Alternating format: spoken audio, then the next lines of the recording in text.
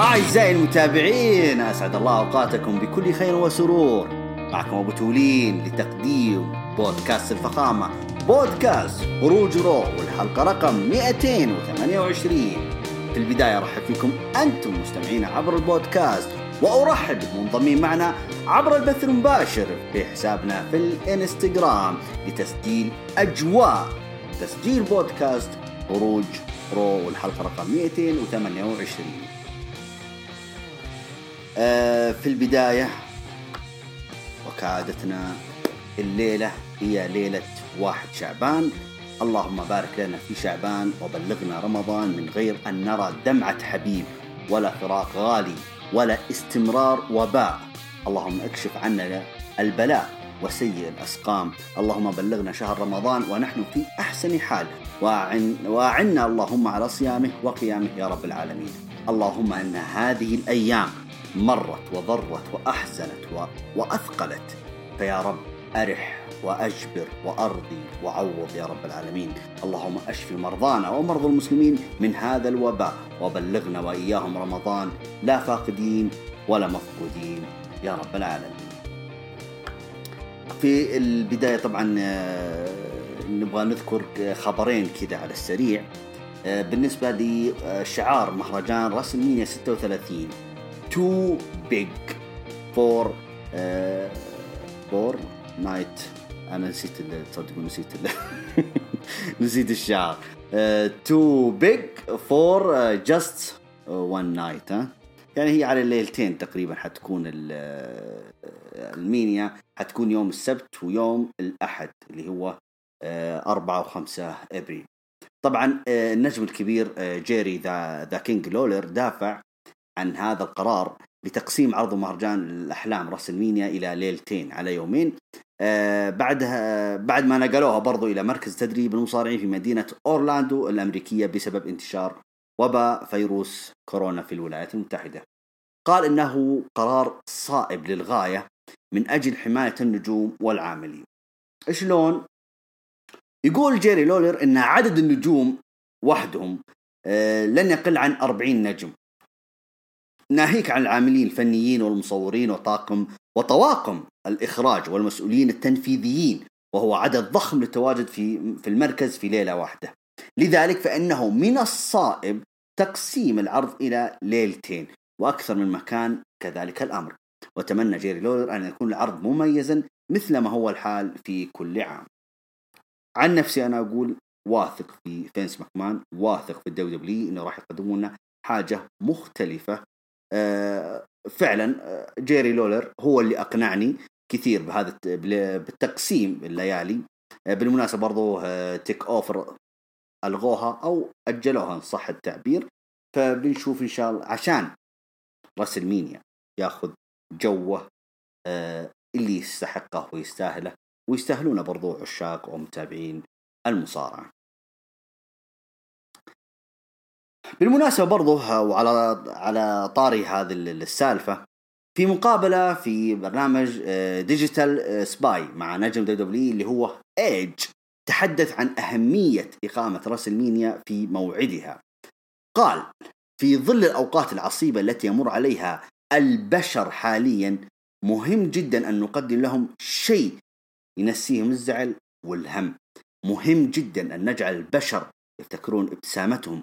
هذه مهمتنا نحن اللي هو المصارعين، وإقامة المهرجان في موعده.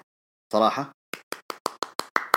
شكرا هروج، أشكرك، أرفع لك القبعة احترام وتقدير. الدبليو الآن جالسة تسعد الجماهير، فبلاش يعني بقى أشوف المتابعين راسلمانيا ما راح يكون لها طعم وإلى آخره. وذا يا أخي أهدى من كذا يا شباب، بالله أهدى من كذا والله العظيم. استمتعوا إن شاء الله، نشوف حاجة يعني تكون على قدر الطموح. يعني كفاية أنهم ما وقفوا عروضهم، كفاية أنهم احترموكم كمتابعين وكجمهور لرياضتكم الترفيهية المفضلة هذه. فاصبروا، شوفوا اللي عليكم وشوفوا اللي حيصير، وبعدها بسم الله نقول إن شاء الله كلها 12 يوم إن شاء الله ويبدأ راسلمانيا. فبإذن الله راح نستمتع كلنا في عرض الأحلام راسلمانيا بنسخته الجديدة والاستثنائية. ابتدى طبعا. خلينا نتكلم عن عرض الرو هذا الأسبوع. أعادوا البرومو اللي كان بين بول هيمن ودرو ماكنتاير قبل أسبوعين تقريبا، والكلام اللي صار بينهم. خلينا ندخل في العرض. إيش قال فيه بول هيمن؟ افتتح العرض طبعا بول هيمن وبروك ليزنر. الإشاعات والتسريبات اللي قالوا إن بروك ليزنر ما راح يقدر يشارك في راسلمينيا، وكانت هناك تكهنات في عدم مقدرته في الوصول إلى فلوريدا بسبب أنه كان في كندا. لكن الحمد لله بروك ليزنر شحمة ولحمة كان اليوم في عرض الرو. افتتح بول هيمن برفقة بطل دبليو بروك ليزنر العرض. كانوا داخل الحلبة. تحدث بول هيمن عن المواجهة القادمة بين موكله وخصمه درو ماكنتاير في عرض مهرجان الأحلام طبعا أكيد في راسلمينيا 36 اللي حيكون بعد 12 يوم من الآن. قال بول هيمن أن كل ما يقوله ماكنتاير لن يشكل أي فارق بالنسبة للقب. حتى اللي صار قبل كم أسبوع اللي لما نفذ 3 كليمور، أو أن حتى برضو اللي هو اللي أقصى بروك ليزنر من الرامبل، هذا الشيء لن يؤثر ولن يغير حقيقة النتيجة النهائية بين بروك ليزنر ودرو ماكنتاير. النتيجة بروك ليزنر سيدخل هو البطل وسيخرج هو البطل في مهرجان راسلمينيا ويحتفظ بلقبه ضد درو ماكنتاير. هذا كلام بول هيمن، شيء جميل. بس كأنه الدبليو برضه متحفظين في الاشتباك بين المصارعين اللي هو بروك ليزنر أو درو ماكنتاير، أو حتى كثير يعني لو نسرد لكم الخريطة كاملة، ايج ستايلز، تيكر، راندي ايج و الى اخره. فكانوا الدبليو محافظين على صحتهم عشان يوصلون بعد 12 يوم وهم بصحة يعني يكمل صحتهم ان شاء الله. بس هذا تعليق انه مفروض ان درو ماكنتاير كان موجود على الاقل، يعني يولعون شويه البرومو هذا، لكن لا بأس فيه الى الان. الدبليو متحفظة على صحتهم، فنقول إن شاء الله راح نشوف أشياء القادم. مثلا عرض الرو اللي هو القادم هو الجو هوم لعرض راسلمينيا، فإن شاء الله نشوف حاجة حلوة بينهم. بالمناسبة بعد هذا البرومو أعيدت مباراة بروك ليزنر ضد جون سينا وضد سيث رولينز على لقب دبليو في مهرجان رويال رامبل تقريبا اللي في 2015.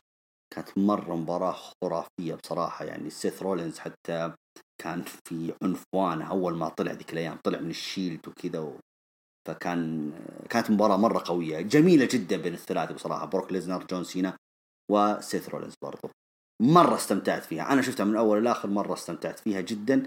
فأكيد أنكم شفتوها، أعدتوا المشاهدة فيها، ذكريات جميلة بصراحة. ونشكر دبليو أنهم على الأقل يعرفون أن بروك ليزنر ما زال هو ليزنر الخطير الوحش اللي أي ظروف ما تقدر تهزمه. جون سينا وسيث رولينز كانوا يواجهونه ومع ذلك قدر يتغلب عليهم ويحتفظ باللقب.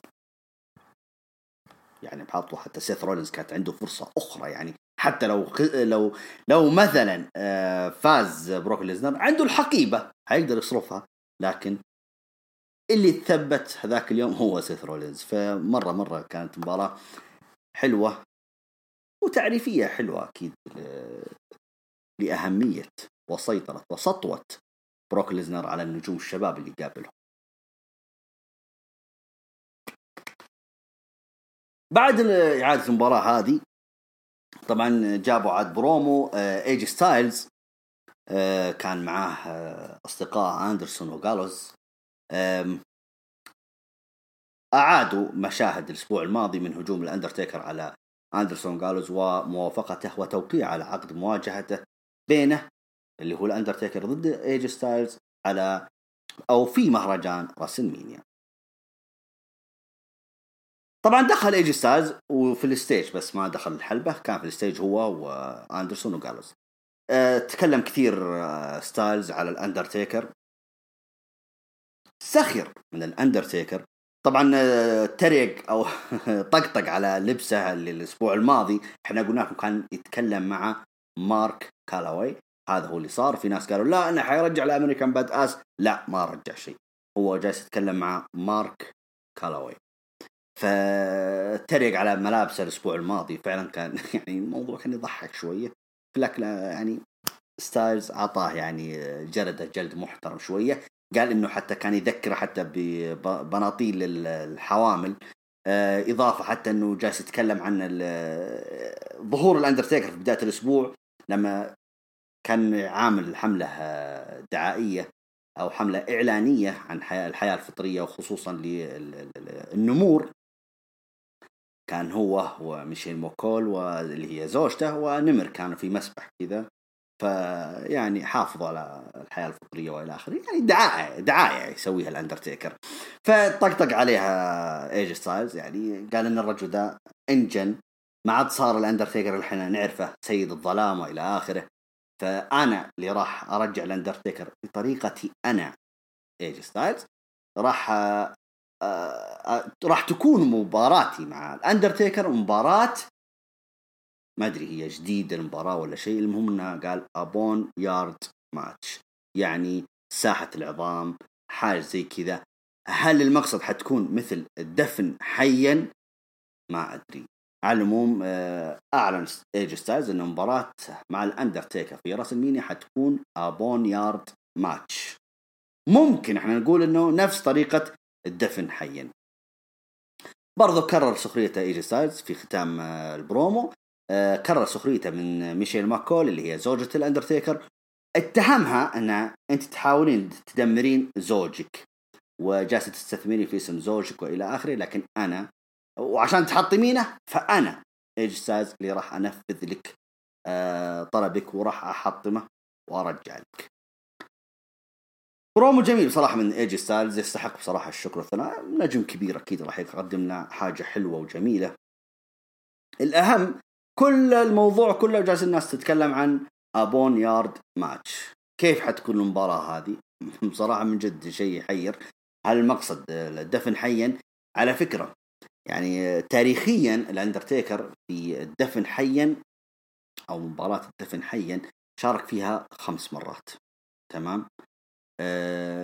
3 خسرها و2 فاز فيها. 2 اللي كانت ضد مانكايند أول ما أقيمت، والثانية كانت مع البيج شو وضد روك ومانكايند أو ميك فولي، خلينا نقول إن صح التعبير، ميك فولي وروك ضد بيج شو والأندرتيكر، برضو فاز فيها تيكر والبيج شو. الثالثة كلها كين ونسيت الثانيين عاد ستيف أوستن، شارك مع ستيف أوستن وكين، وتقريبا برضو مانكايند مرة ثانية إذا ما خاب ظني، فخسرها الثلاثة كلها. هذا طبعا حكاية عاد مباراة الدفن حيا. فهل حتكون أبون يارد ماتش نفس الحكاية؟ هل حيحقق الفوز فيها الأندرتيكر؟ يعني ايجي ستايلز ترى قال عبارات كثير مهمة، يعني انه مثل انه الأندرتيكر صار كيوت مرة مع زوجته من بعد ما خسر من بروك ليزنر. الولد ما عاد صار الأندرتيكر اللي احنا نعرفه، فايش السالفة؟ فأنا راح أرجعكم الرجل الحي.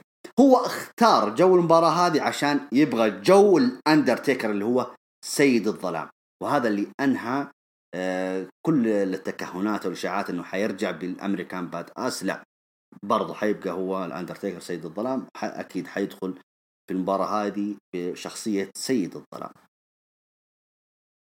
أكيد مباراة أول مرة تاريخيا حتصير بينهم فرديا، فأكيد الحماس مليونين.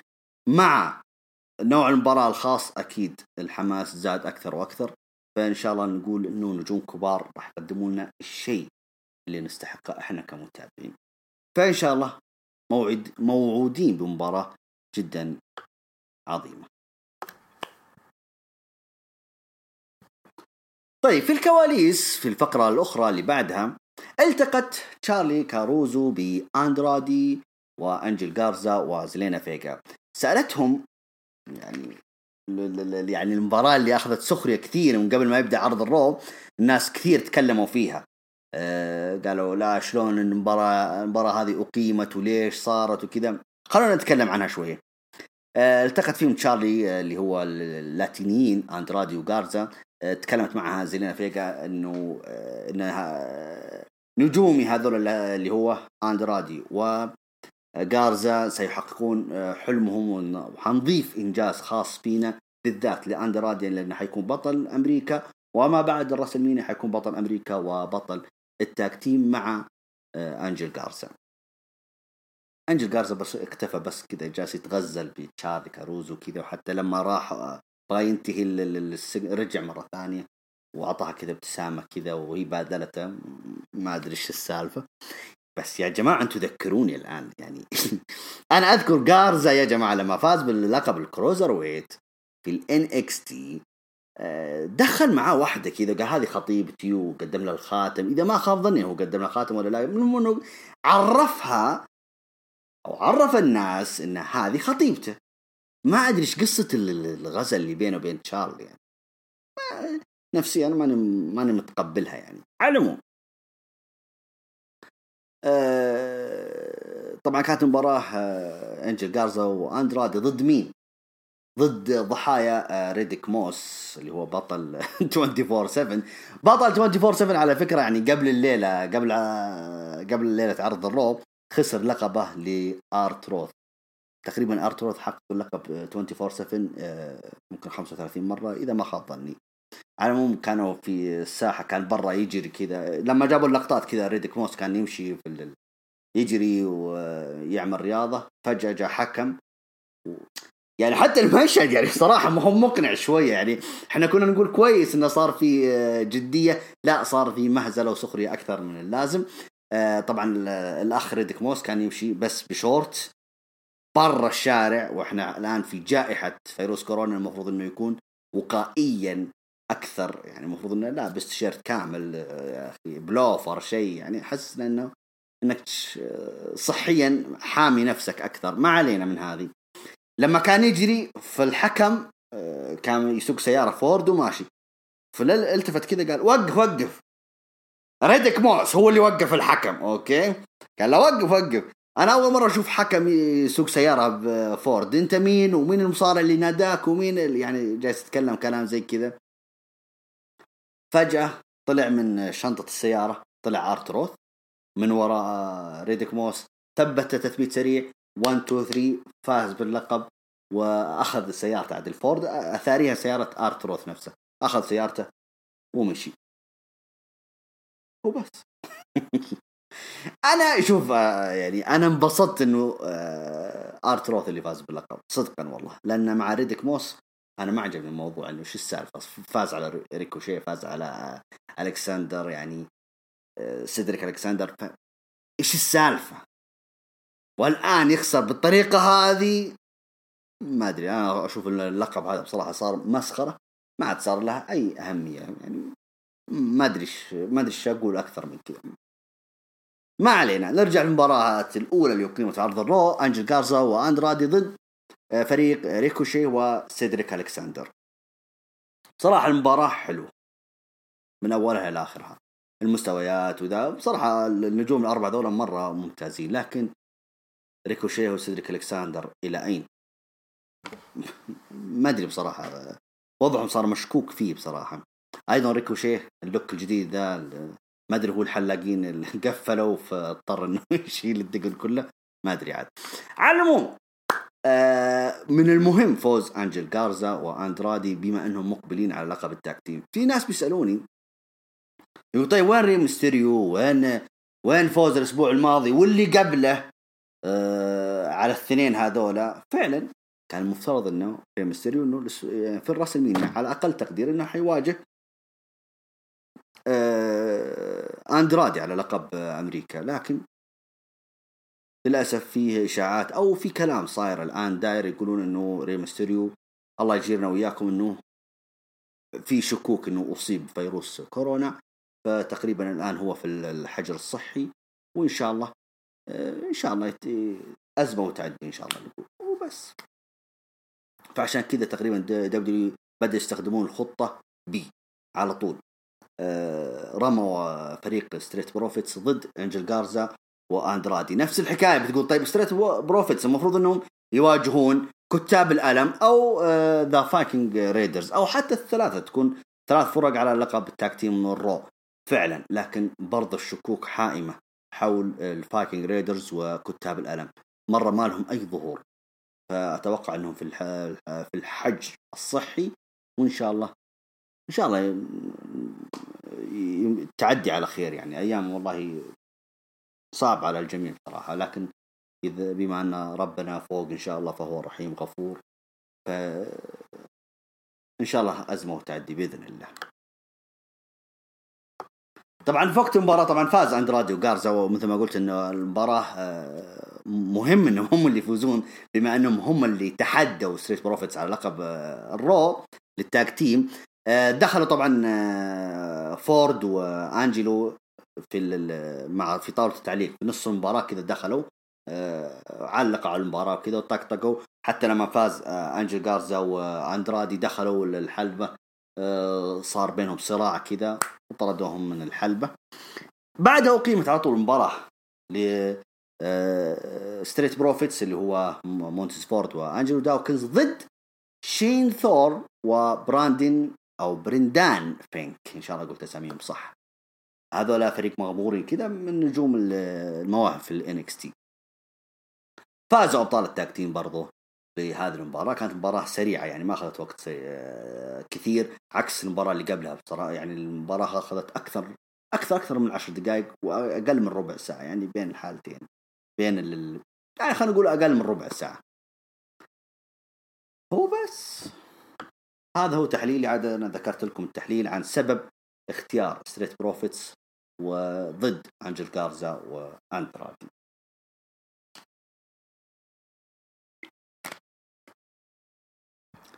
بعدها صارت الفقرة اللي أنا أقول إنها هي فقرة العرض يعني كاملة.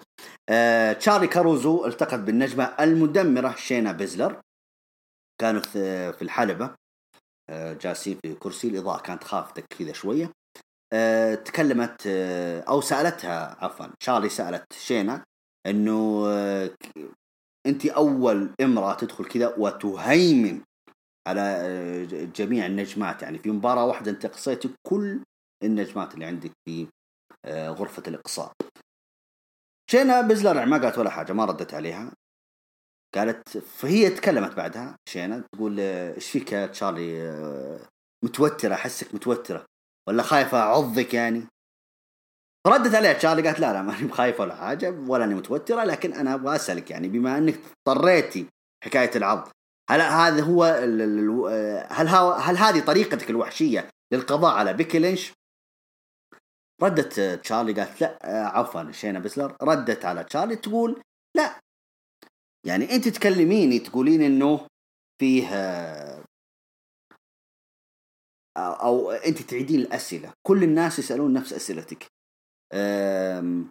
كيف حتدمرين بيكلينش، كيف حتسوي في بيكلينش، هل حتعضينها، هل مدري ايه، يعني اعاده اسئلتك مكرره ومعادليه.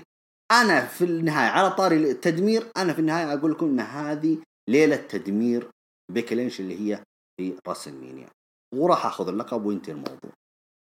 المفاجاه بغت تسال تشارلي السؤال ثاني، فجاه انا صراحه يعني انخذ عقلي، ما سمعنا لا ضربة كرسي كذا على ظهر شينا بيزلر، طلعت هي بيكي لينش على طول. تشارلي حطت رجلها وطلعت من الحلبة، وبيكي لينش ضربتها بالكرسي مرة ثانية اللي في ظهر شينا بيزلر، وانتهى الموضوع كده. يعني بس ضربتها مرتين في ظهرها وطلعت من الحلبة. شيء حلو. يعني الأسبوع الماضي أنا انتقدت الموضوع وقلت إنه هذه السلبية الوحيدة المفروض إن شينا بيزلر ردت على بيكي لينش في الأسبوع الماضي، لأن كانت موجودة شينا بيزلر في مركز تدريب. لكن الآن كويس إن كل ثنتين موجودين، وبيكي لينش ردت وبقوة وضربتين بالكرسي كذا، يعني كأنها كفيلة بالرد على شينا بيزلر. يعني حتدمريني، أنا اللي حدمرك. أنا أكرر وأقول المباراة هذه ناقصة أن تكون داخل قفص حديدي، بس لو سووها داخل قفص حديدي أنا أقول أن الموضوع كذا أفضل للثنتين. متحمس المباراة يا أبو تولين؟ أكيد متحمس المباراة أول يعني من زمان، يعني نبغى نشوف بيكي لينش فرديا ضد شينا بيزلر أو روندا روزي. بالمناسبة يمكن حتى روندا روزي حتكون موجودة يعني في راس المينيا، خصوصا في المواجهة هذه. ننتظر ونشوف. بعدها جاءت المباراة الثالثة في العرض، الثالثة والأخيرة، كان أليستر بلاك ضد ليون راف. مصارع. لما دق الحكم الجرس وقف كذا، أليستر بلاك تربع. ليون راف قال طقطق عليه، قوم يا شيخ خلنا نتصارع. طبعا أليستر بلاك واقف متربع الرجال ولا عنده. جاء ليون راف بغى يشوته على طول، سوى أو يعني حمى نفسه من الضربة، على طول قام وأعطاه بلاك ماس وثبته 1 2 3 وانتهت المباراة. أليستر بلاك عنده مباراة في راس المينيا 36 ضد بوبي لاشلي. من حتى بوبي لاشلي يعني قرر فيها، يقول يقول هديتي لعيد ميلاد لانا هو فوزي على أليستر بلاك في راس المينيا. ننتظر ونشوف. المباراة مثل ما قلت لكم، الدولة الآن جالسة تسوي الخطة بقى، النجوم اللي موجودين اعملوا لهم مباريات ويلا امشي، عب الكارد وامشي. لأنه تقريبا يعني وصلت إلى كم؟ إلى 13 مباراة حتى الآن. يعني حتى الآن وصلت إلى 13 مباراة. يعني راندي أو عفوا ريا ريبلي حتنافس أو حتدافع عن لقب NXT ضد شارلوت فلير. بروك ليزنر حيدافع عن لقب WWE ضد درو ماكنتاير. المباراة الثالثة جولدبرغ حيدافع عن لقب اليونيفيرس ضد رومان رينز. المباراة الرابعة بيكليش حتدافع عن لقب رو السيدات ضد شينا بيزلر. جون سينا مباراة فردية ضد ذا فيند بري وايت. بيلي حتدافع عن لقب سيدات سماك داون ضد ليسي فينس، نايومي وساشا بانكس وتامينا. بالمناسبة دانا بروك سحبوها المباراة الاشتباه فيها، فالله يجينا وياكم من فيروس كورونا. المباراة السابعة The Undertaker ضد AJ Styles. مثل ما قلنا لكم نوع المباراة حتكون نوع The Abon Yard ماتش، ساحة العظام. المباراة الثامنة كيفن أوينز ضد سيث رولينز، حنتكلم فيها بعد شوية. ذا ميز وجون موريسون حيدافعون على ألقاب التاك تيم، بس لسه ما حدث شيء المباراة. ستريت بروفيتس حيدافعون عن لقب تاك تيم عرض الرو ضد أندرادي وأنجل غارزا. أليستر بلاك المباراة 11، أليستر بلاك ضد بوبي لاشلي. المباراة 12 ألايس ضد كين كوربن. المباراة 13 إيج ضد راندي أورتن في مباراة من نوع لاست مان ستاندينج. هذه المباريات.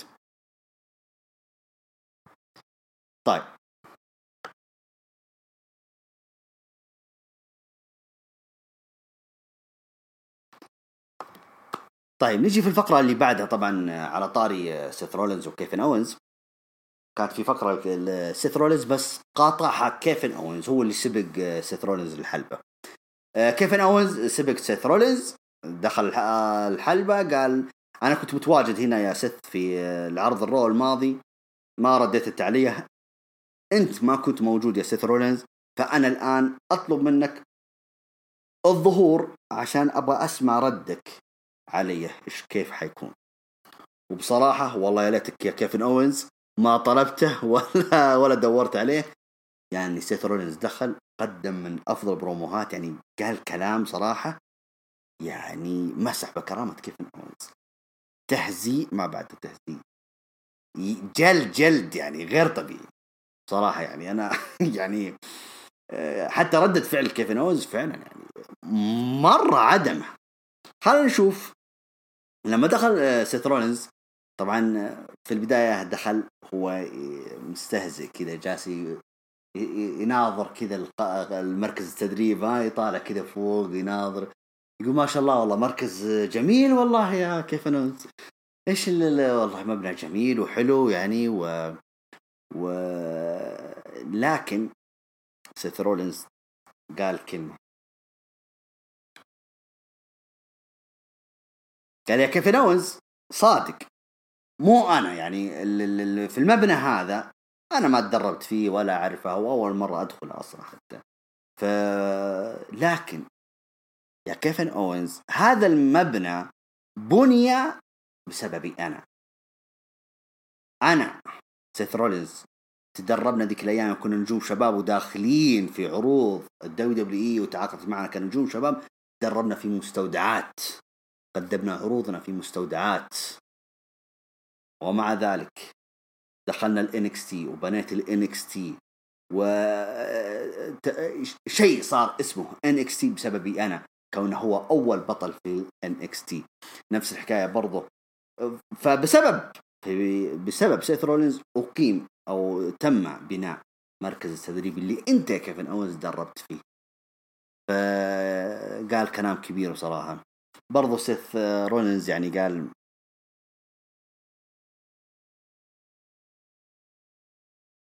تمام، هذه قلت النقطة تمام. في النقطة الثانية برضو اللي تكلم فيها سيث رولينز، اللي يقول سأل كيفن أوينز، كان أنا أبغى أسألك سؤال الأخير يعني قبل ما أمشي. هو يا كيفن أوينز، أنت ليش اخترت راسل مينا عشان تواجه سيث رولينز؟ ما تدري أنك أنت ارتكبت أكبر حماقة؟ أنت ليش ربطت الراسل مينيا أنه عشان حتقام في مركز تدريب وأنك أنت متدرب في هذا المبنى أنك حتقدر تفوز عليه؟ يا الحبيب ترى إحنا في راسل مينيا ترى أنا حققت فيه لقب القارات، حققت فيه لقب WWE بعد ما صرفت الحقيبة على بروك ليزنر، حققت فيه اليونيفرسال بعد ما فزت على بروك ليزنر. فعندي إنجازات كبيرة ترى أنا في الراسلمينيا، وفزت على تريبل إدج، وفزت على يقول أنا حققت إنجازات ترى كبيرة في الراسلمينيا. أنت إيش سويت يا كيفن أوينز؟ لحظة يا كيفن أوينز، هو أنت حتى أصلا الراسلمينيا الماضية ما شاركت فيها. فأنت يا كيفن أوينز فشل ورا فشل ورا فشل ورا فشل، فأنت حكمت على نفسك بالفشل. فأنت يا كيفن أوينز، أنا في أسوأ حالاتي وفي الرأس المينا راح أفوز عليك وحتشوف كلامي. وبعدها مشي سيث رولينز. عدم كيفن أوينز عدم والله بصراحة هذه من جد شفقت على بصراحة كيفن أوينز. يعني حتى على كلام سيث رولينز أنا بديت أشك. أنا كنت مرشح كيفن أوينز إنه حيفوز، لكن بديت أشك. ما أدري هل كيفن أوينز يعني حيمسح كل الماضي في المباراة هذه. أتكلم عن المينيا نفسها، هل هذه المباراة هي اللي حتعوض كيفن أوينز ولا لا؟ هذه المباراة اللي مرة يعني زي ما يقولون يقسم ظهر البعير. فنشوف ننتظر ونشوف. مباراة تخوف صراحة لكيفن أوينز. وسيث رولينز قال كلام مرة كبير، مرة كبير جدا. فالله يستر إذا كيفن أوينز حيخسر. أنا أقول الله يخسر، الله يستر. اللي أبغى أوصلها أنا، المباراة هذه ناقصها أنها تكون من نوع خاص، بس نفس شينا بيزلر وبيكي لينش. حتى المباراة هذه أنا بس اللي ناقصها إن المفروض إنها مباراة من نوع خاص وبس. بعد طبعا عادوا مباراة شارلوت وآسكا اللي كانت في مهرجان راسلمينيا 34 على لقب سيدات سماك داون. حافظت فيها شارلوت على لقب السيدات.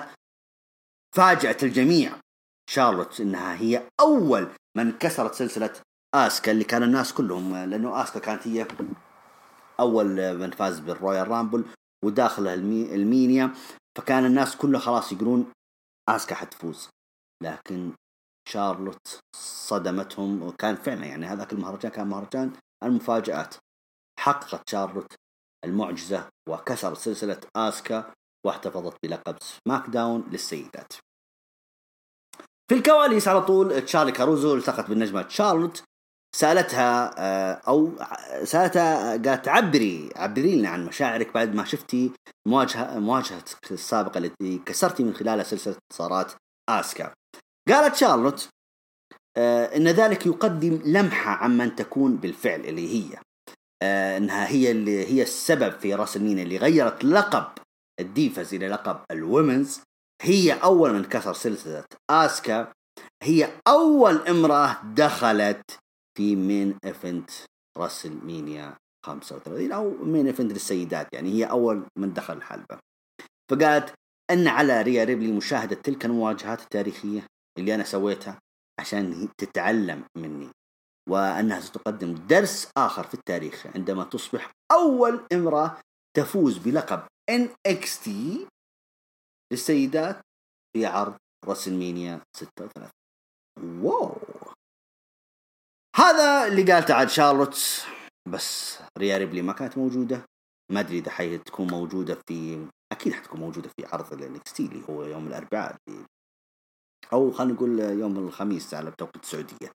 فحنشوف أكيد حق شارلوت وريا ريبلي لازم يكون لها رد بعد الهجوم العنيف اللي صار لها من شارلوت قبل أسبوعين تقريبا.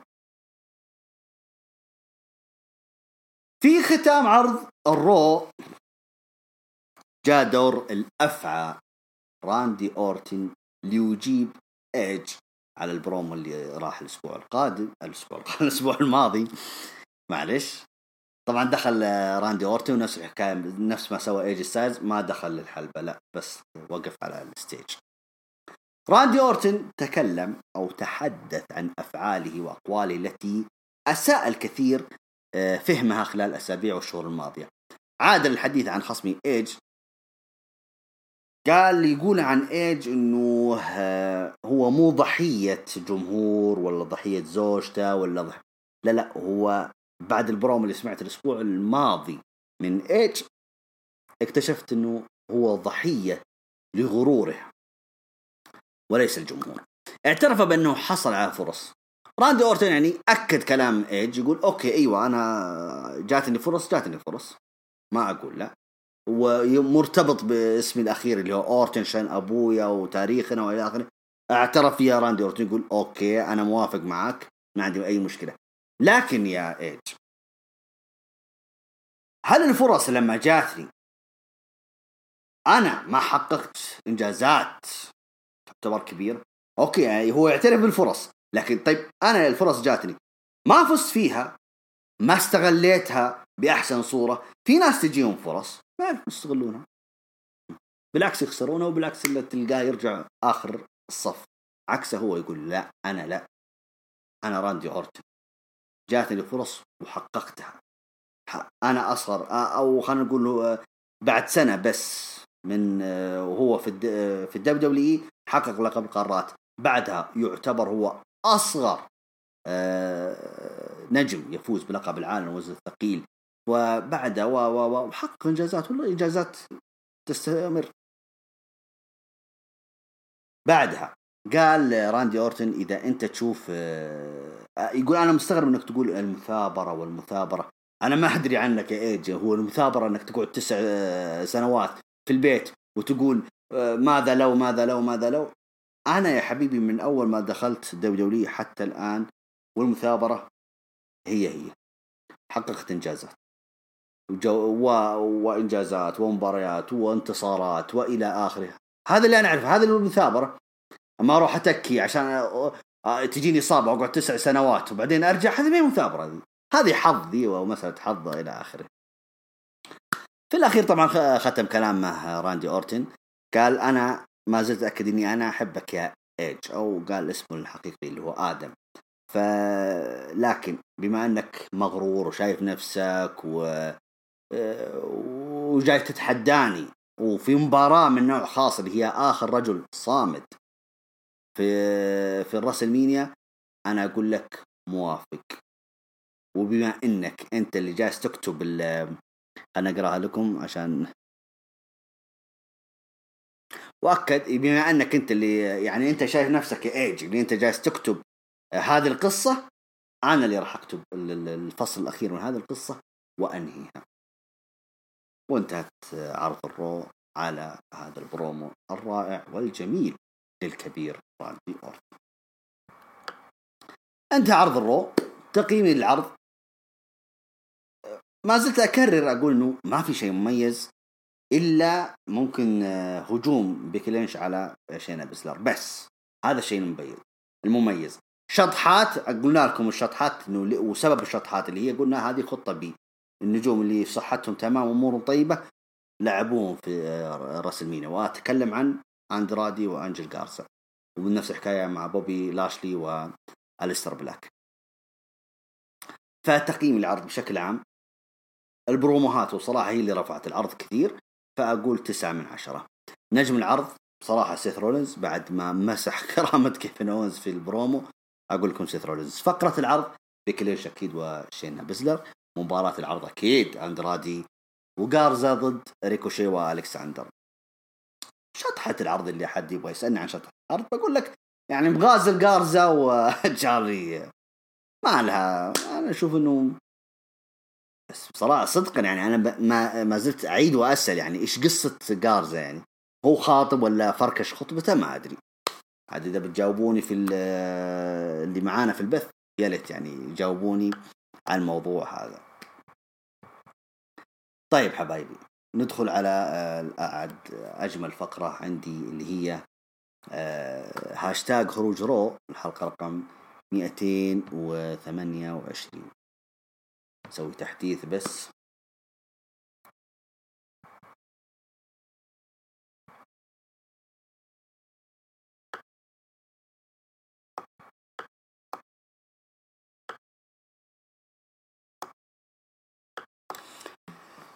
طيب نبدأ مع الزميل مع أول مشارك معنا اللي هو محمد عبد الله، يعطيك العافية محمد. يقول عرض رو جيد، افتتاحية جيدة من بول هيمن وبروك ليزنر، وحديثهم عن راسلمينيا ودرو ماكنتاير.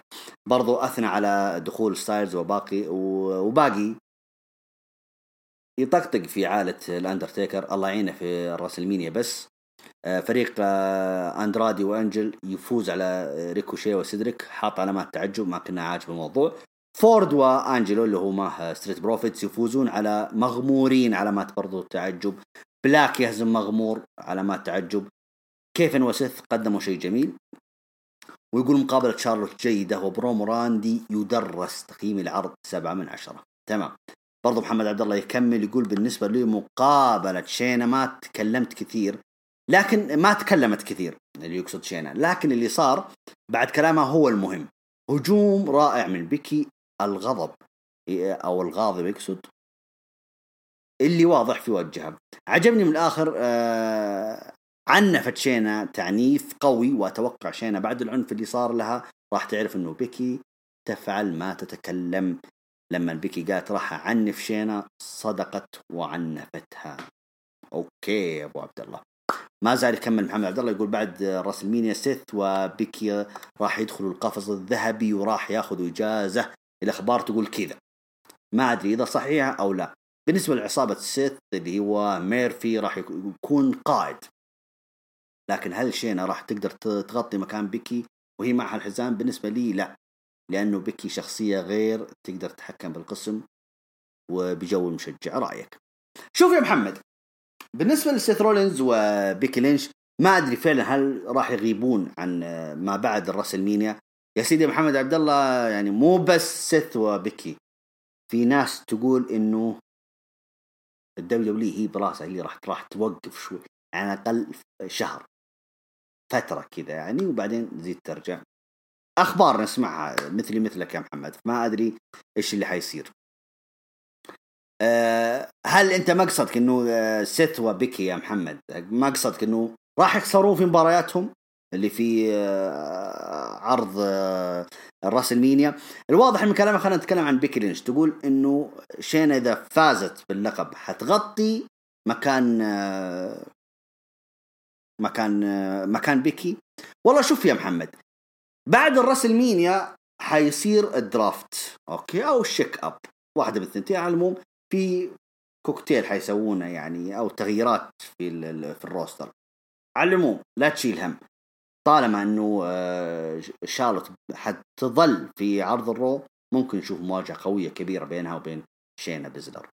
ممكن أقول، مع أنه حتى في ناس أقاويل على طاري أنه شارلوت برضه حتتزوج أندرادي وحيصير ظهورها بارت تايمر، يعني أكيد تبغى تتزوج تجيب بيبي وإلى آخره. ما أدري عاد إيش المستقبل، فعلا المستقبل مجهول والله يا محمد. فنقول بالمجمل شينا بتقدر تغطي على بيكي؟ لا، ما راح تقدر. يعني بيكي لها كاريزما خاصة يعني، وشينا لها كاريزما خاصة. شينا يعني حقت حلبة يعني، ودوني الحلبة وانا بتصرف وبس. لكن بروموهات كذا ما ادري اذا تقدر تقدم اشياء حلوة، نشوف. برضو محمد عبد الله يثني كثير على بيكي او برومو بيكي وشينا، يقول نظرات بيكي وهي تعنف شينا وضربها القوي، وقبلها كلام شينا يخليك تقول هذه المباراة لازم هل ان اسيل. تمام، محمد يوافقني، يقول المفروض انها في انا اقول قفص حديدي، انت تقول هل ان اسيل. اوكي. بيكي في مباريات مثل كذا تبدع، واكبر دليل ماتش ساشا وبيكي. تمام. يقول اللي يعجبني في بيكي انه هي تكون طرف قوي في اي عداوة، لدرجة انه هي اللي تقود اكثر من انه هي تقودها اكثر من خصمتها، يقصد تقود العداوة. اوكي تمام. محمد عبد الله برضو يقول هجوم، والله ما شاء الله محمد عبد الله يعني مركز على بيكي لينش. يقول هجوم على شينا وفي الظلام بيكي شيء ثاني. تمام.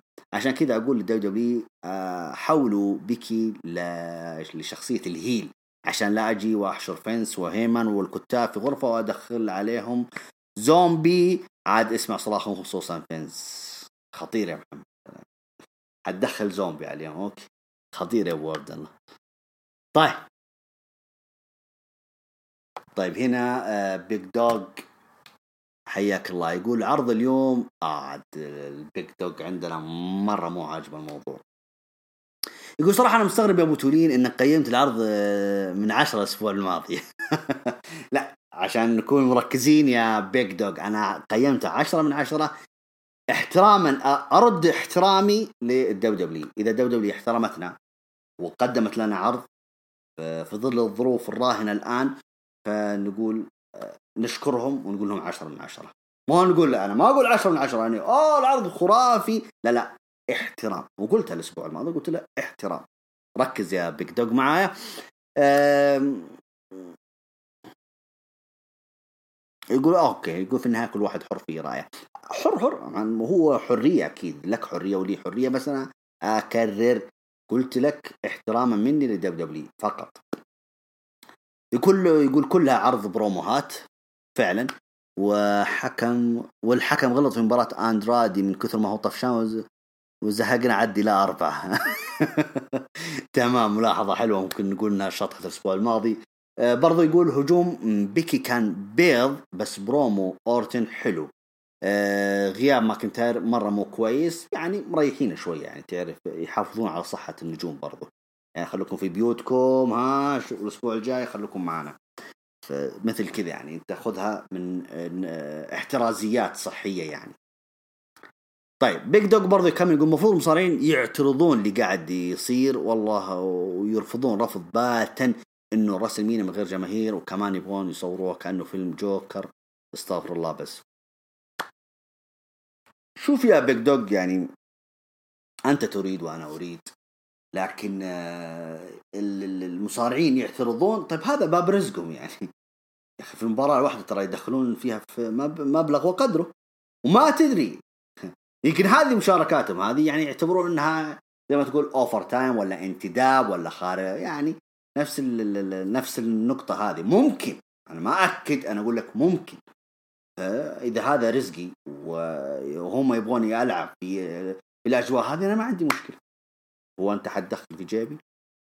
طيب يقول وصراحة انت يا ابو تولين انك لك خبرة اكثر من 20 سنة تتابع صراحة، انت عاجبك اللي بيصير، هل انت راضي؟ شوف يا بيج دوغ، اترك الخبرة واترك كل حاجة، واعطيك يلا يعطيك العافية. ما الحكاية ما هي حكاية خبرة، الحكاية تجربة. يعني انت تقول اذا انت وصفتني ان انا عندي خبرة 20 سنة، حلو، انا عندي 20 سنة خبرة وتشبعت بمنظر انه دولي قدرت يعني لان او ان المصارعة حلوة بالجمهور. خلنا المرة هذه تجربة نجرب. انا متشبع، أنا مرة الحمد لله متشبع 20 سنة كاملة وأنا أتابع مصارعة وجمهور. تمام، خلها تجربة نشوف شيء جديد، يعني خلي عندك طاقة إيجابية، خلي عندك يعني نواحي إيجابية، إنه انظر المسألة إنها مسألة تجربة. مو مسألة إنه لا أنا ما أبغى كذا، أنا أبغى أشوف جمهور، أبغى أشوف ردة فعل. أوكي، انتظر وشوف العرض، بعدها العرض نقيم، نقول صح ولا خطأ. تمام، لا تستعجلوا في الحكم يعني. برضو بيك دوغ يقول صح، ممكن يكون كلامك إنه فينس عنده عقود ومهرجان شهرية طيب يتأجل مينيا لشهر 7 ويدمجون ماني إن ذا بانك اكستريم رولز في المينيا، بس هذا بس هذا السنة مثل حقة النساء ماني إن ذا بانك الكيك أوف، يعني هم مرشح كيك وتفوز فيها ساشا وتصرفها وتصرفها مثل على بين، وخلاص في مباريات ما لها داعي زي كوربن والايس وبلاك لاشلي. ليش ما كلهم ما يكون ضد بعض على حقيبة المال؟ ما تشوفه حلو؟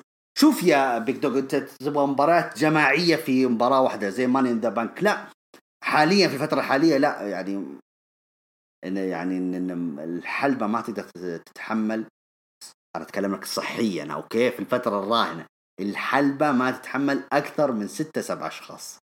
تمام، فخلنا على 4 اشخاص او 5 وخلاص كفاية، يعني الحكم يكون الخامس، مباراة تاكتيم وانتهينا. فأما أكثر من كذا ما أعتقد إنه صحيا ما أعتقد الموضوع حيتحمل. فبيك دوغ إن شاء الله أقول لك يعني إن شاء الله إنها أزمة وتعدي. انظروا والله حتتذكرونها بعدين، حتتذكرون الأجواء هذه والأشياء هذه، حتبقى للذكر، حتبقى للتاريخ، صدقني وحطها في بالك وبتشوف. شكرا لك على مشاركتك يا بيك دوغ وتسعدني كثير. كريم الأبرش، يا سلام، حياك الله يا كريم. يقول برومو بروك ليزنر وهيمن حلو، وبعده رجعنا لنفس السيناريو وحطوا مباراة أو حطوا هم مباراة سينا ضد سيث ضد ليزنر. بعدها شفنا برومو ستايلز اللي بس يتكلم عن الأندرتيكر وزوجته وكان عادي. أوكي، وجهة نظرك. بعد مباراة أنجل وأندرادي وضد ريكوشي وسيدريك كانت حلوة. بعدين شفنا مباراة ستريت بروفيتس ضد فريق ما أعرف اسمه وكانت خايسة. نجوم شباب، نجوم شباب، وخلوكم داعمين للشباب يعني يا شباب. يقول بعدين شفنا برومو رولينز وكيفن، كان جميل عجبني، وخصوصا رولينز بالمايك أسطوري بشخصية الهيل. وبعدين مين إيفنت برومو أورتن كان كويس وصح. مباراة أليستر خايسة بس حركة واحدة وخلص التقييم 7.5. كريم متابعك من سوريا، الله يحييك يا كريم ونتشرف فيك، وكلامك حلو حلو يعني. لكن على العموم قصدك انت النجوم اللي ما عرفتهم هذول النجوم المتدربين في مركز تدريب نفسه، او حتى يشاركون حتى في بعض المباريات في عروض NXT. علي حسن يقول كان عرض رو جميل جدا، ابرز ما فيه وجاء برومو بول هيمن والكلام اللي قالها انه بروك ليزنر راح يهزم درو ماكنتاير، وبرضه اثنى على المين ايفنت. يقول مره رهيب الاسطوره راندي اورتن كيف تكلم كلام قوي عن ايج، وايضا بيكي لينش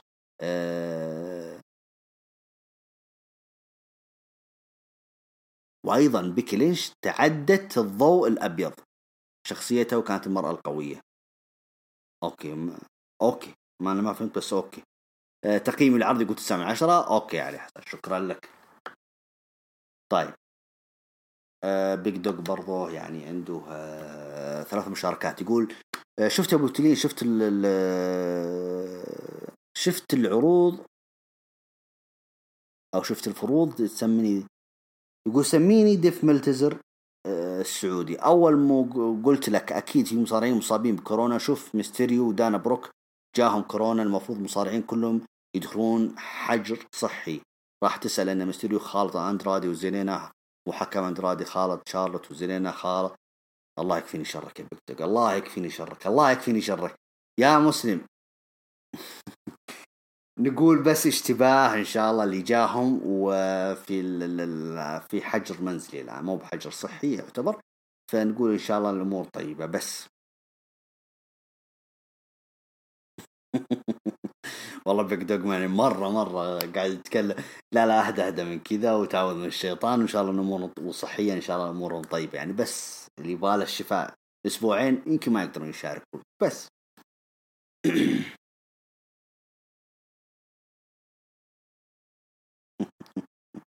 يعني ختم تغريداته بيج دوغ يقول الله يستر على فلير إذا خاط أندرادي وتشاركوا كمان أوستن. يا ويلي ميستيريو إيش سويت؟ الله يشفي ويشفي الجميع، اللهم آمين. شكرا لك يا بيج دوغ. طيب صالح، محمد صالح من الإمارات اللي هو فينومينال SMS. السلام عليكم أبو توني. وعليكم السلام، كيف الحال؟ أنا تمام الحمد لله، كيفك أنت؟ يقول في البداية فقرة هيمن وبروك قوية حبيتها وحمستني المباراة، بعد ستايلز وبرومو قوي أيضا، ومباراة الدفن بتكون جميلة. شوف هو ما حدده هو الدفن ولا لا، هو قال أبون يارد ماتش، هو يقصد ساحة العظام، بس كيف بتكون ما أدري. بعد فريق غارزا واندرادي ضد النجمين مظلومين سيدريك وريكوشيه اللي للأسف صاروا جوبرز للأسف. بعد برضه يقول صالح بس بعدها البروفيتس لعبوا ضد جوبرز، ما هو بجوبرز يا جماعة. طيب وعد حليم العادة القديمة، لا هو اللي موجود يعني. انت احنا متى نقول عادة حليم العادة القديمة؟ إذا كنا في إن شاء الله ترجع أيامنا الحلوة هذيك والأمور وترجع وينتهي هذا الوباء الله يكفينا وإياكم، هذاك ساعة نقولها. لكن في الظل الظروف الراهنة لا، الله يعطيهم العافية اللي شاركوا يعني. بس بعد يقول أبرز لقطة في العرض هجوم بيكي لينش على شينا اللي أخيرا شفناها لأول مرة بعد تشامبر اللي هي يقصد شينا. أوكي بعد عادة حليمة مرة ثانية وبلاك ضد جوبرز. لا يا صالح أعصابك شوية ها. بعدين يقول برومو كيفن وسيث رولينز اللي يدرس، جميل هذا البرومو، أتفق معك. طبعا ما بتكلم عن العيادات، أوكي كل ما تكلمنا، بس نقول حلوة المباريات يعني لو ترجعون تتابعونها. بعدها لقاء الملكة شارلوت، أيضا أداء شارلوت على المايك أسطوري ولقاء جميل. في النهاية المين إيفنت خرافي، أورتن مدرسة يجب أن يتعلموا منها النجوم. تقييم العرض 6/10، عرض بروموهات ولقاءات، جميع المباريات سيئة. بس أتمنى تعجبك مراجعتي لعرض أبو تولين صالح أو SMS. لا خلك صالح يعني، أوكي أنا عرفت أنك أنت صالح وخلاص حفظتك يعني انتهى الموضوع. SMS أنا أحس أنك كأنه رسائل جوال، فبس يعني حلو الواحد يعني أنه تكون زي ما تقول شعار لك أو كذا، حلو. ما على فكرة يعني أنا لو أعمل مثلك برضو، أنا اسمي السعيد موسى السعيد يعني SMS يعني حلو. طيب عشان بس البث قارب على الانتهاء، أنا أستأذنكم، أنا راح أنهي البث ونرجع لكم مرة ثانية، تمام؟ عشان نرجع نستكمل الهاشتاج، فقرة الهاشتاج. فاصل ونواصل.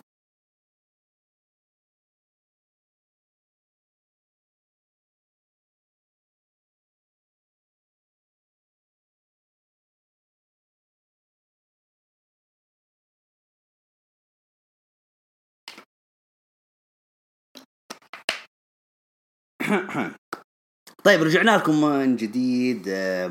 ذا كينج مشارك ما شاء الله في 3 صور إن شاء الله. طيب يقول السلام عليكم أبو تولين، بشرنا عنك. وعليكم السلام، أبشرك عن طيب وبخير. يقول عرض الرو كان عادي ما في شيء مميز، ولكن افتتحوا العرض وسحبوا على أغنية الافتتاح.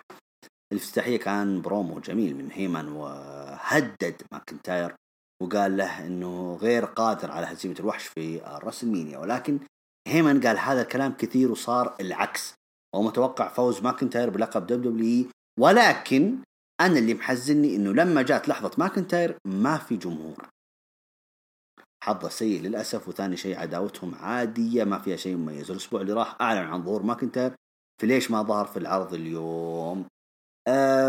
أعيد وأكرر يا ذا كينج، حفاظا على صحة النجوم اللي موجودين، يعني يبون يضمنون سلامتهم إنها توصل راس المينيا وهم طيبين وبخير. وعلى فكرة ترى في مباريات راح تسجل، حلو يعني حطوها في بالكم.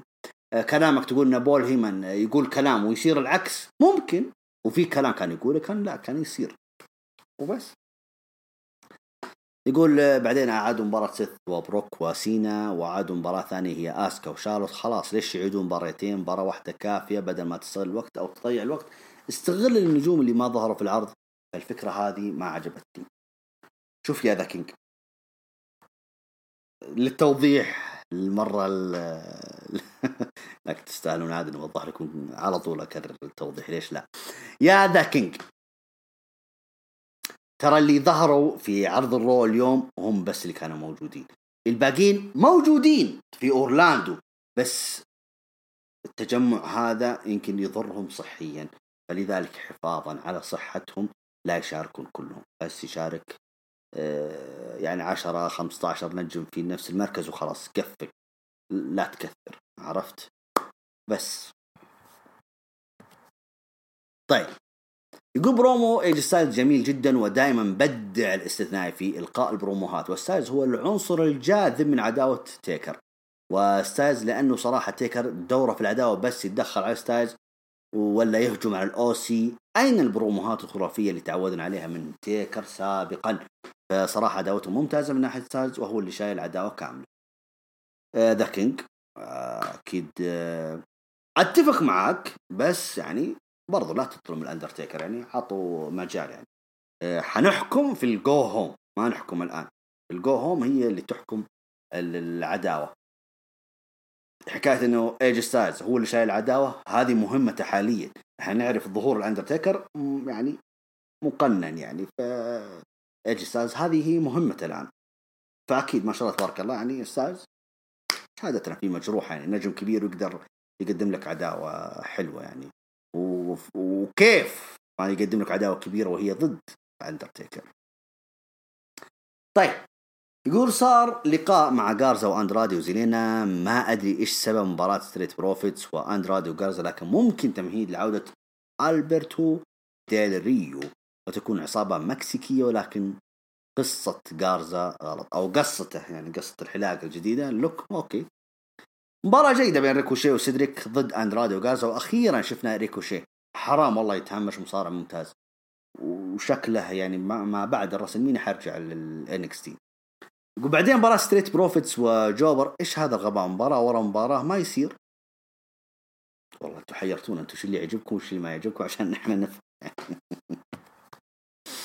طيب، مقابل شينا ما عجبتني الفقرة وعداوتها مع بيكي خايسة، خلاص نفخ في نفخ في بيكي وشوفوا نظرات شينا كأنها بعد يقول وش فيها نظرات شينا كأنها سكرانة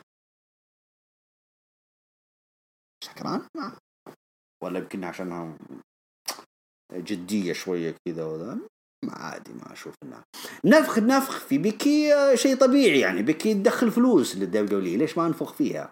إلا بنفخ فيها لين تنفجر بعد، يعني طالما أنها تدخل لي فلوس. طيب، يقول أليستر بلاك لعب ضد جوبر من بعد ما واجه نجوم كبار مثل ستايلز وسيث، بعدين يرجع لسالفة الجوبر. أتمنى دولي يحسن استخدام أليستر بلاك، وما ينفع كل عرض يواجه جوبر ومباراته مع لاشلي، ما أدري إيش المعنى منها يا أخي، ليش يحددون مباريات وما لها أي قصة أو عداوة بين المصارعين. مرة ثانية، ذا كينج هذول اللي موجودين صحيا أمورهم طيبة الحمد لله، وشيء طبيعي أعبي الكارد، أنا مقبل في رأس المينيا تمام، فشيء طبيعي إني أعبي لك الكارد. يقول برومو جدا جدا جميل من سيث رولينز، ومين تتوقع يا بطولين يفوز في المينيا؟ والله من بعد البرومو ذا أنا احترت شوية، فما أدري هل يأكد سيث رولينز تفوقه في أو سلسلة الانتصارات الكبيرة في الرسلمينيا، أو كيفن أوينز يمسح ماضيه التعيس في سلسلة مبارياته في الرسلمينيا ويفوز في هذه المباراة. من يحتاج الفوز أكثر؟ أكيد كيفن أوينز. برومو جيد من شارلوت والعداوة جميلة ومتحمس مباراتهم، طبعا هذا ذا كينج يقول عن شارلوت وريا ريبلي. المين ايفنت كان برومو ممتاز ويدرس كالعادة من أورتن، وقبل تحدي ايج، ومن أفضل العداوات اللي شفتها في حياتي. في حياتك؟ أوكي، أنت كم عمرك عشان أعرف أنا الوضع تقريبا. أوكي، تقييم يقول 5.5/10. أوكي يا ذا كينج، شكرا لك، شكرا لمشاركتك. زياد يقول السلام عليكم أبو تولين. وعليكم السلام. يقول برومو بول هيمن كان مميز، ولكن إعلان مباريات ما لها لازمة في الرسلمينيا كان سيء، مثل أندرادي وغارزا ضد ستريت بروفيتس ما كان لها قصة ودفع كبير لأندرادي وغارزا، ومباراة بلاك ولاشلي ما لها قصة ولا أحد يبي يشوفها. هو ما حد يبغى يشوف. انا اضم صوتي لصوتك. اعيد واكرر، اندرادي وغارزا ضد ستريت بروفيتس. هو اكيد طبعا مثل ما ذكرت انت، هي دفعة كبيرة لأندرادي، ممكن يبغونه يشيل لقبين، سرع الموضوع شوية ممكن أقول لك. لأنه هذول اللي موجودين حاليا، صحتهم وأمورهم طيبة، فليش ما يكملوا. طيب إن شاء الله أقدر أنطق اسم هذا المتابع. بارشالدو. اوكي اسمك جميل بصراحة. يقول انا اول مرة اشارك ابو تولين، بس عندي سؤال. يا حبيبي الله يحييك ونتشرف مشاركتك. يقول عندي سؤال من زمان. يقول كان في مشجع يلبس كاب وقميص اخضر ودائما يكون في وجه الكاميرا بكل عروض المهرجانات، هل هو عامل في الدولي؟ لا يا بارشالدو، هو مو بعامل، هو يعني بيج فانز يعني للدبليو. وبس يعني لا تسألني أكثر عن تفاصيل حياة النجم هذا، لأن مو بالنجم لكن نقول الفانز هذا، لأنه ما أدري أنا سمعت سواليف كثيرة عنه فما لا داعي أذكرها. طيب ذا كينج من أفضل برأيك، أندرادي أو ميرفي؟ لا أنا أقول أندرادي برضو. ذا كينج يعني أعطاني أسئلة كذا. شكله هو يتابعني في البث فقال شكلك أنت ما راح تقول تقرأ أسئلتي، فخلنا أقرأها هنا. طيب أوكي نقرأها. يقول سؤال، ما هو كان مين إيفنت عرض الماني ذا بانك 2016؟ 2016 اي كانوا الشيلد تقريبا، اللي كان رومان رينز ضد سيث رولينز، وفاز فيه سيث رولينز، وعلى طول دين أمبروز صرف الحقيبة وفاز باللقب. يقول ذا كينج برضو يكرر، يقول تشوف أندرادي مع اللقب ممل ومن يستحق اللقب باليو اس اي حاليا؟ لا أشوفه مو ممل، بس يعني قلة عشان إصابته أو إيقافه اللي كان ما بعد الرويال رامبل هو اللي يعني جمد اللقب شوية، فيستحق اللقب اليو اس اي حاليا. أنا أشوف أندرادي يعني هو مشكلة أندرادي اللغة يعني، وانتم شفتوه اليوم في البرومو ما قال له جملة واحدة، بعدها أخذ أنجل غارزا. في الخوف الآن أنجل غارزا هو اللي يسحب البساط منه يعني. ممكن. طيب ذا كينج برضو يقول يسألني، يقول مباراة تتمنى تشوفها في سنة 2020. مباراة أتمنى أشوفها مباراة أتمنى أشوفها في سنة 2020. والله في كثير مباريات يعني إنها حتصير في الراس المين، يعني زي مثلا رومان رينز الجولد بيرك ذا فيند وجون سينا يعني، ولو انها ما منتظرة لكنها مباراة مهمة يعني. ما ادري والله اشوف. انا كنت اتمنى بصراحة اذا كينج انه رومان رينز يلعب ضد جولدبيرغ وحيتصير، هذا اللي كنت اتمناها. طيب ذا كينج يقول هل السمر سلام بيعوض الراسلمينيا؟ يا رب ان شاء الله. نقول ان شاء الله، ليش لا. يقول السؤال، في اي عام وقع جولدبيرغ مع الدبليو؟ 2003. طيب صاحبنا ذا فيند يقول برومو ايج ستايلز جميل جدا، ساهم في بناء عداوة بينه وبين أندرتيكر. أعلن ايج ستايلز نوع المباراة ساحة العظام في برومو.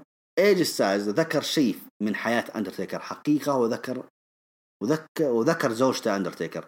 رأيي الشخصي ايج ستايلز فوز العداوة مثلا، وفي المباراة توقع يفوز الأندرتيكر. ايه اتفق معاكم. طيب زهير يقول معقولة بروك بينهزم في الراس المينيا مرتين على التوالي؟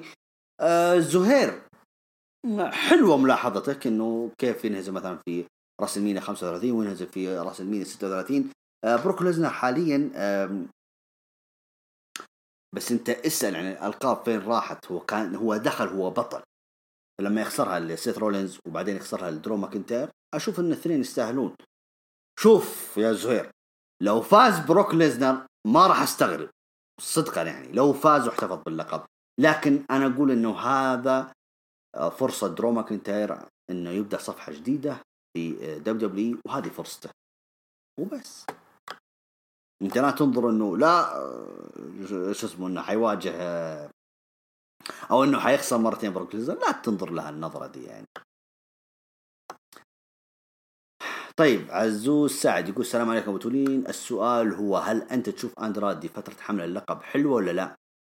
ومن تتمنى ياخذ اللقب من أندرادي؟ أنا رأيي أشوف أليستر بلاك. كلنا رشحنا أليستر بلاك يا عزوز سعد، يعني في الأسابيع الماضية لو سمعت البودكاست كنت أركز على أليستر بلاك إنه المفروض هو اللي يفوز بلقب أمريكا، لكن واضح إنهم مرة مبسوطين في أندرادي. الدليل داخل راسلمينيا هو بطل ويبون يخرجونه بطل برضو للتاج تيم، مو بس بطل فردي، فننتظر ونشوف. والله ذا كينج والله هو اللي عرفها جالس يسألني في الهاشتاج، يلا روح. يقول سؤال، ما هو كان الحدث الرئيسي لسمر سلام 2017؟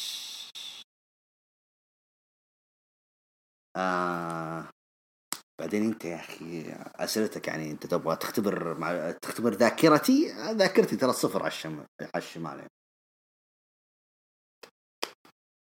ايوه سمر سلام 2017 كان رومان رينز وبروك ليزنر على لقب اليونيفيرس، وفاز فيها برضو رومان رينز. يقول أبو توني، هل أنت تتابع عروض NXT والAEW؟ هل أنت من محبين الإنديز؟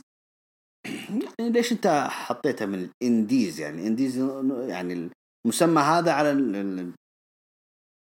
على المواهب اللي على قولتهم بس الاستعراض، يعني مواهب الاستعراضية يعني، لكن NXT والAEW لا، نجوم محترفين كبار يعني. كفاية إنه الAEW فيها كريس جيريكو والNXT في نجوم كبار، يعني أنا أشوف نجوم كبار ما هم مواهب فقط وبس. طيب عمو عبد الملك، يا هلا بعمو عبد الملك، ندق لك التحية، تستاهل التحية يا شيخ. يقول الراسلمينيا بالمركز التدريب بلا جمهور وألعاب نارية مثل اللي يساووا عرس بحمام بيت. طيب انت هو جالس يعني تريق. اوكي طيب الراسلمينيا بالمركز التدريب مثل نهائي دوري الأبطال باستراحة بالثمامة. اوكي، والراسلمينيا بلا جمهور مثل جسد بلا روح. وطيب قول مثل الأكل بلا ملح، وقول يعني زي الأشياء هذه. تحياتي أبو تولين حبيب قلبي وأنت مساء، الله يخليك، تسلم يا عبد الملك، شرفتنا. وذا كينج يسأل آخر سؤال، يقول من أفضل عندك حاليا، AJ ستايلز أو سيث رولينز؟ لا شوف أنا أحبهم الاثنين، لكن ممكن ولائي للشيلد يكون أكثر، فنقول سيث رولينز. وصلنا لآخر مشاركة في هاشتاج هروج رو، الحلقة رقم 228. شكرا لكم جميعا، شكرا للجميع من شاركنا بآراءه وتعليقاته وتحليله لعرض الرو هذا الأسبوع. شكرا لكم جميعا، وشكرا للجميع المنضمين معنا في البث المباشر اللي أنا مرة تأخرت عليهم، فسامحوني. فنلتقيكم إن شاء الله الأسبوع القادم بمشيئة الله، وإحنا وأنتم بأحسن حال. كنتم مع أبو تولين ودمتم